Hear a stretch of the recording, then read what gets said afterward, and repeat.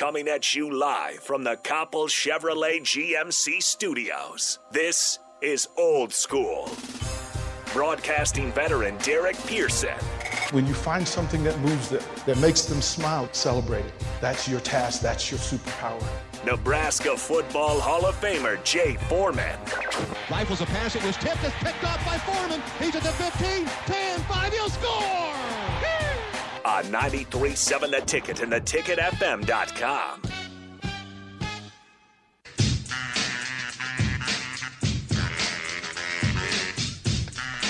They let you know he was mesmerized. You got memories. Flashbacks. So true story. We can tell the story. Rico would deny it, in full denial. But because I was doing book promo, Rico was hosting the Priscilla Joseph show. Right. And I've got it on the screen so I can see what's happening. Right? Just make sure everything all right. And Jay, I look up and Rico is in full hands to the face, dreamy-eyed. He was lost. He was lost. And then he was so deep. They were talking like, let's have like kid play date. Like he getting a babysitter out of it. Right, like yeah. Babysitter.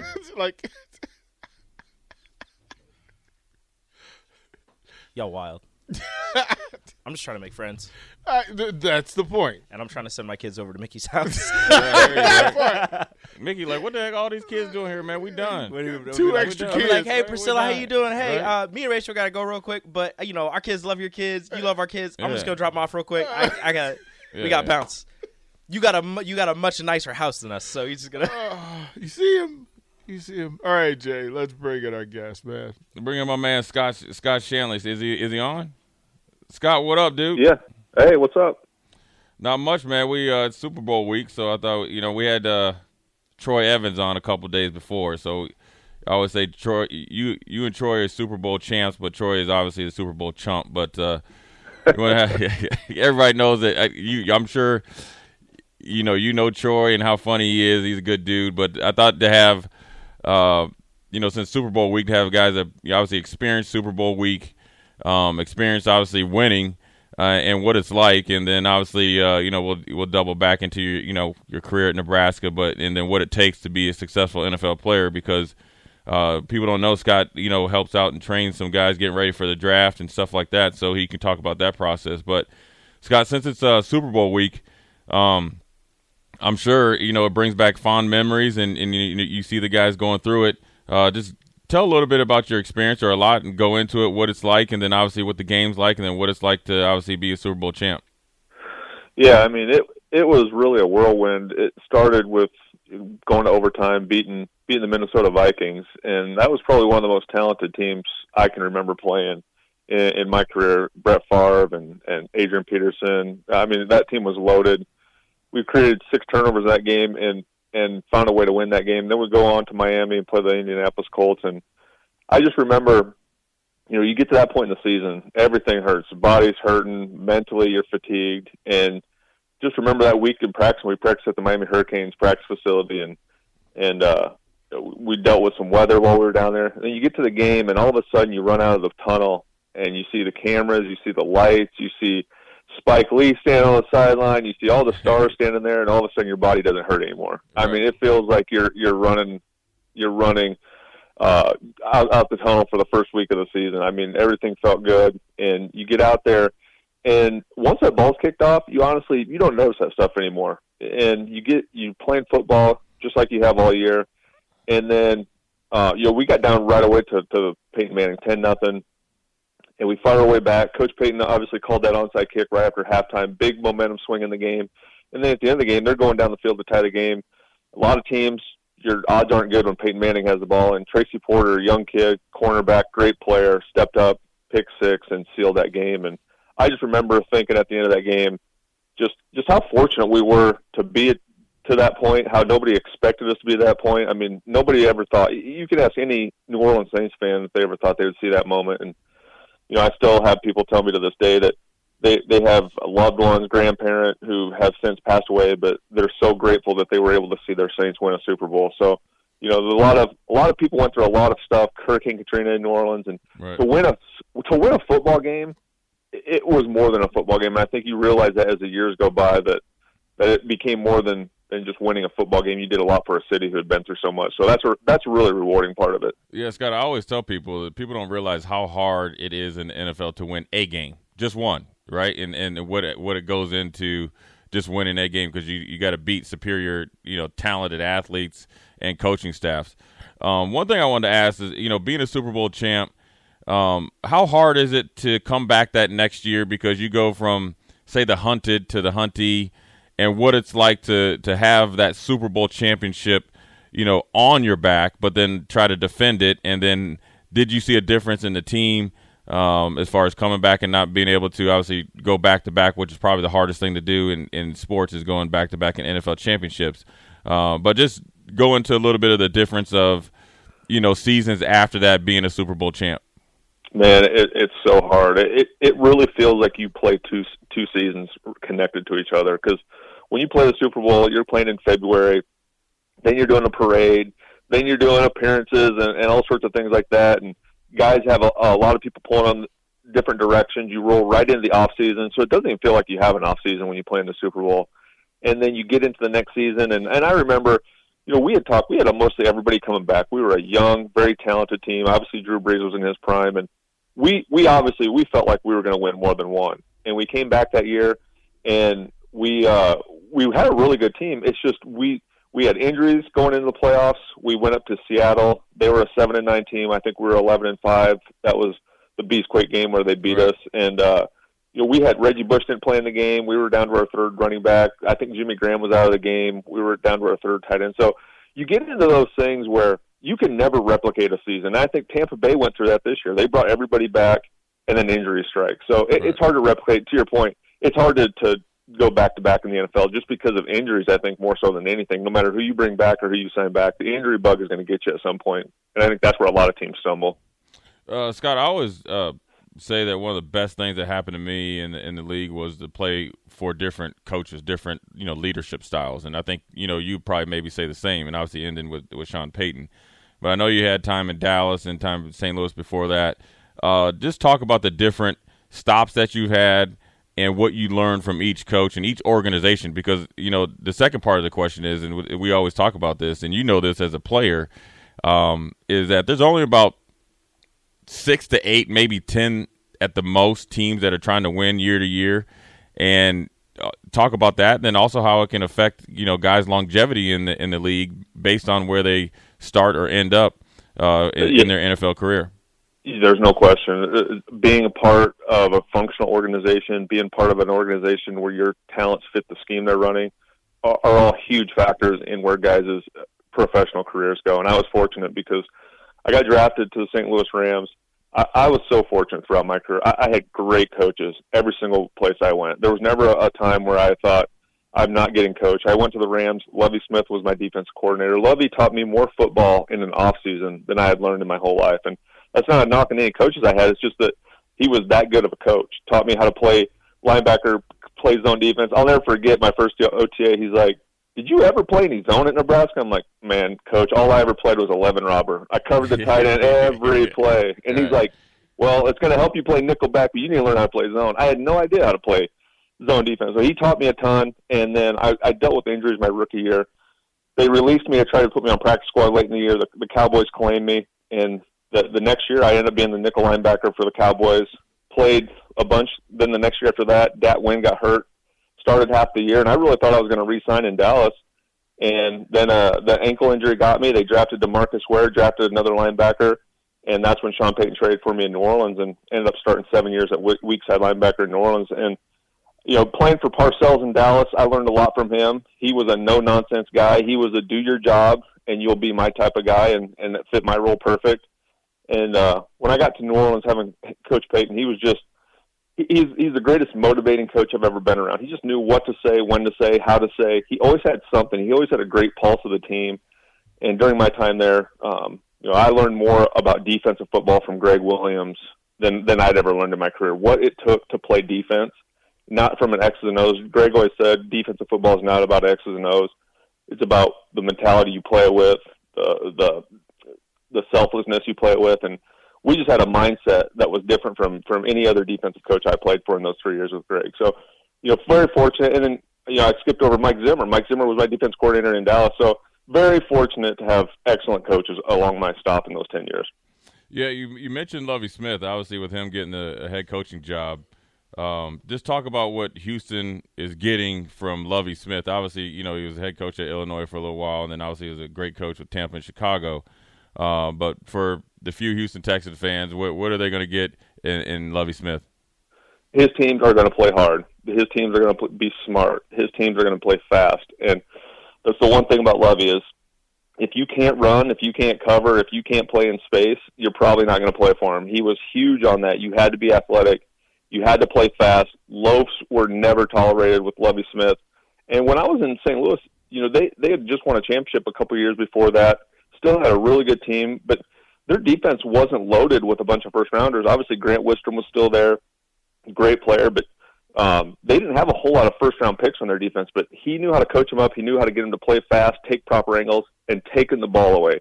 You will see turnovers. You'll see takeaways produced by a Lovie Smith defense, and special teams will play hard.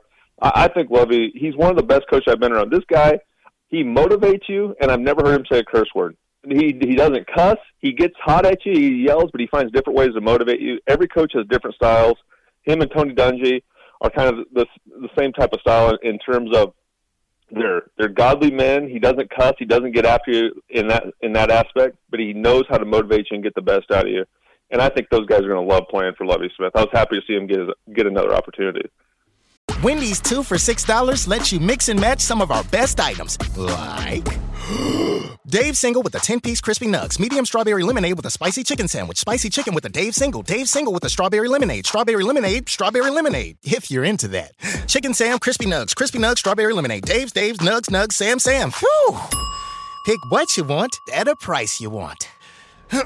Choose wisely. Choose Wendy's 2 for $6. For a limited time, price and participation may vary at U.S. Wendy's. On the card only. Single item at regular price.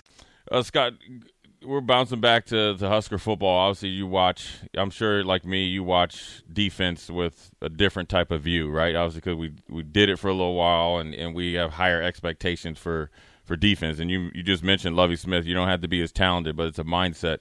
What is one or two things on each side of the ball, offensively and defensively, you'd like to see Nebraska be a little bit better at next year, obviously, to turn that record around? Well, I think everything starts at the line of scrimmage. You're talking about the NFL, I always tell people the biggest difference from college to the NFL, playing linebacker, was the skill position guys are great. Obviously, the quarterbacks were good, but it's the big guys. When you play behind those defensive linemen in the NFL, it changes everything. Just like when you go against those offensive linemen who are 320 and can move and take angles and cut you off and get you out of your gap, it all starts at the line of scrimmage. So I think for Nebraska to turn everything around as a program, it starts in the trench. It starts with those 5 guys on the offensive line. It starts with the defensive linemen winning one-on-one battles, getting pressure on the quarterback, not getting stuck at the line of scrimmage when you're rushing the passer. So for Nebraska to change the program, I think that's where it starts. But from a scheme standpoint, I just want to see an identity, I think, offensively. I'm to the point where I don't really care. I don't care if it's triple option. I don't care if it's spread. Whatever you do, but find an identity. Do it well. I lean more towards doing some of the things that Nebraska did in the past with some more option game. I just think it fits the program well. I think you can recruit those type of players to Nebraska. And defensively, I love what they're doing. I think Chinander, told Barrett Ruud this after the year. I know the season didn't go the way they wanted it to, but man, watching the defense play, watching them fly around, watching them play hard, you don't see guys finger pointing. You don't see guys with their palms up looking at each other like that was you. What are you doing? I think the culture on the defense is probably ahead of the offense. But I think this team's going to have a good season this fall. But it all starts in the trenches. You have to control the line of scrimmage to win games. So I wanted to ask you took the journey of walking on, earning a scholarship, being drafted, and then finding your way into the starting lineup. What was harder, going from walk-on to scholarship to starter? Which one was harder? And there's a bridge between all of them. Which one was the longest bridge for you? The longest bridge, there's no question about it. It was being a redshirt walk-on. I mean, that was the longest year of football. It felt like it took 10 years because you get there. It was obviously my dream to play Nebraska. Growing up in Nebraska, watching games, seeing those battles against Oklahoma and Colorado, I mean, it was my dream to run out of the tunnel. The problem is when you grow up as a kid, nobody tells you that there's a thing called the redshirt year where you're going to go and get the crap beat out of you every day in practice until you get to an opportunity to prove yourself. But I learned how to compete. That year as a redshirt, going to practice, nobody knew you were out on the field, but I learned how to compete, cover Sheldon Jackson, guys like that, go against Makovica, taking on great blockers. I learned how to compete against championship-level athletes. And so that year did more for me than anything. And then when I went in my first spring ball, I was prepared, and I moved up the depth chart. I was behind Ortiz and Shaw, who were co-starters as seniors. So my time was coming to get some playing time after my redshirt freshman year. But that redshirt year was long. I got a scholarship. I think they put me on full scholarship after that first spring when I vaulted up the depth chart behind Sean Ortiz. But it was all good after that. I started as a sophomore, and then as a 7th-round draft pick in the NFL, you're just kind of playing with house money. You probably shouldn't even be there. And I remember going out to practice thinking, man, there's not many spots. There's 9-10 linebackers sitting in this room. They're only going to keep 5 or 6. So you got to separate yourself from somebody, and you can do that through effort, knowing the playbook, being in the right spot. And I think I did that better than the guys I was competing with. Hey, Scott, one more. I know you work with guys in pre-draft, right? And I always talk about, as football players, you have the sense of who's really in it, who's going to make it, who's going to, obviously be a good player. What are the maybe 2 or 3 things you see from some of the guys that you work with that either make it or don't make it or reach their potential or don't? Some either character traits or just personality traits. What separates guys that make it and who don't? Yeah, I was talking about this the other day with somebody, and I feel like after doing this at Michael John's Performance in Dallas for about 6 years, I've had a pretty good record of kind of jotting down guys when I first meet them in the first couple of weeks, whether or not they're going to have a career or not. And to answer your question, I think it comes down to coachability. I think it comes down to how willing are you, how receptive are you, and how willing are you to admit that there's a lot to the game that you need to know. And I was so naive when I went to the NFL. I had no idea what a daily schedule was. I had no idea what a weekly schedule was. I had no idea that it truly is a job. You're going to get at the building at 7 in the morning. You're going to leave at 5:30 at night. And just giving them the idea of what your daily schedule is, what the daily grind is, what the expectation is of you every week. On Tuesdays, on off days, they're going to be bringing in guys at your position and working them out and signing guys. So every day is an interview. And some guys buckle under that pressure. So just getting guys ready for what they're getting into. But I think that the best trait that guys who have made it have is just always eager to learn, always just a thirst for knowledge. Hey, can we go over the board again? Let's talk about the fire zones. Let's talk about the coverages. Let's talk about the 7-man box versus the 8-man box coverages. And those guys who just have that thirst for knowledge, who love the game, will find a way to make it. And that's really what it comes down to. Scott, and there's that other side. So as you're training these guys, you see what will work. You also have an eye for what won't work. What's the thing that trips up most prospects more than anything else? Just not knowing what they're getting into. I'm telling you, I can stand in front of a room, and when I tell them what the NFL is like, some guys will sit there with eyes on you, nodding, like taking it all in, taking notes. Some guys will sit back, kind of rolling their eyes like, man, that's going to be what it's like for me. That's not what it's like. That's not what it's going to be like for me, because I'm going to show them. And some of these kids I've trained have shown the NFL. Dre Greenlaw was a 4th-round draft pick. He went to San Francisco. He's been a starter since day one there. And he was one of those kids who 100 miles an hour, coach, can you come over? Let's meet again. I want to watch some more tape. And that's really what it comes down to. It's a grind. It really is. And people think, well, you're getting paid lots of money, so you want to do it. And that's not the case at all, because it will grind you. It will get on you. And at some point, guys just get burnt out. So you have to have a love for the game. And the guys who don't make it are the guys who just won't admit that it is a business. There it is. You hear from a Super Bowl champ, so they don't always think that, Scott, they don't think we know what we're talking about, man. I appreciate it, dude. We'll be in touch, man. Yeah. Thanks a lot for taking some time out of your day, man. Yeah, absolutely. No problem. Take care, guys. No doubt. Like that's simple to the point. Right? Simple to the point. We keep saying it, and it doesn't matter if you're in the league or if you're trying to go from high school to college. It's either you love it or you don't. Either you do it or you won't. You can or you can't. And look, he said he talked about the grind, man. And look, I talked about the space that you have to get into just to get prepared to go into training camp. It takes a while, and guys can handle it. Some guys can't. Some guys can't handle competition, bringing guys in at your position, on Tuesdays, or seeing guys come in, because a lot of times if you're doing extra work on Tuesday, you see Rico and DP coming in, they're linebackers and stuff. Oh, well, then you go, but at the end of the day, you don't ever if you don't take it personal, it's all business, then you handle it accordingly and understand as long as you handle your business, you'll be fine. And that's no different in college. You show up and do more than what's asked of you, and then be a good teammate, be coachable, be accountable. It generally will work out for you, because everybody that comes here is a good athlete or good enough to be here.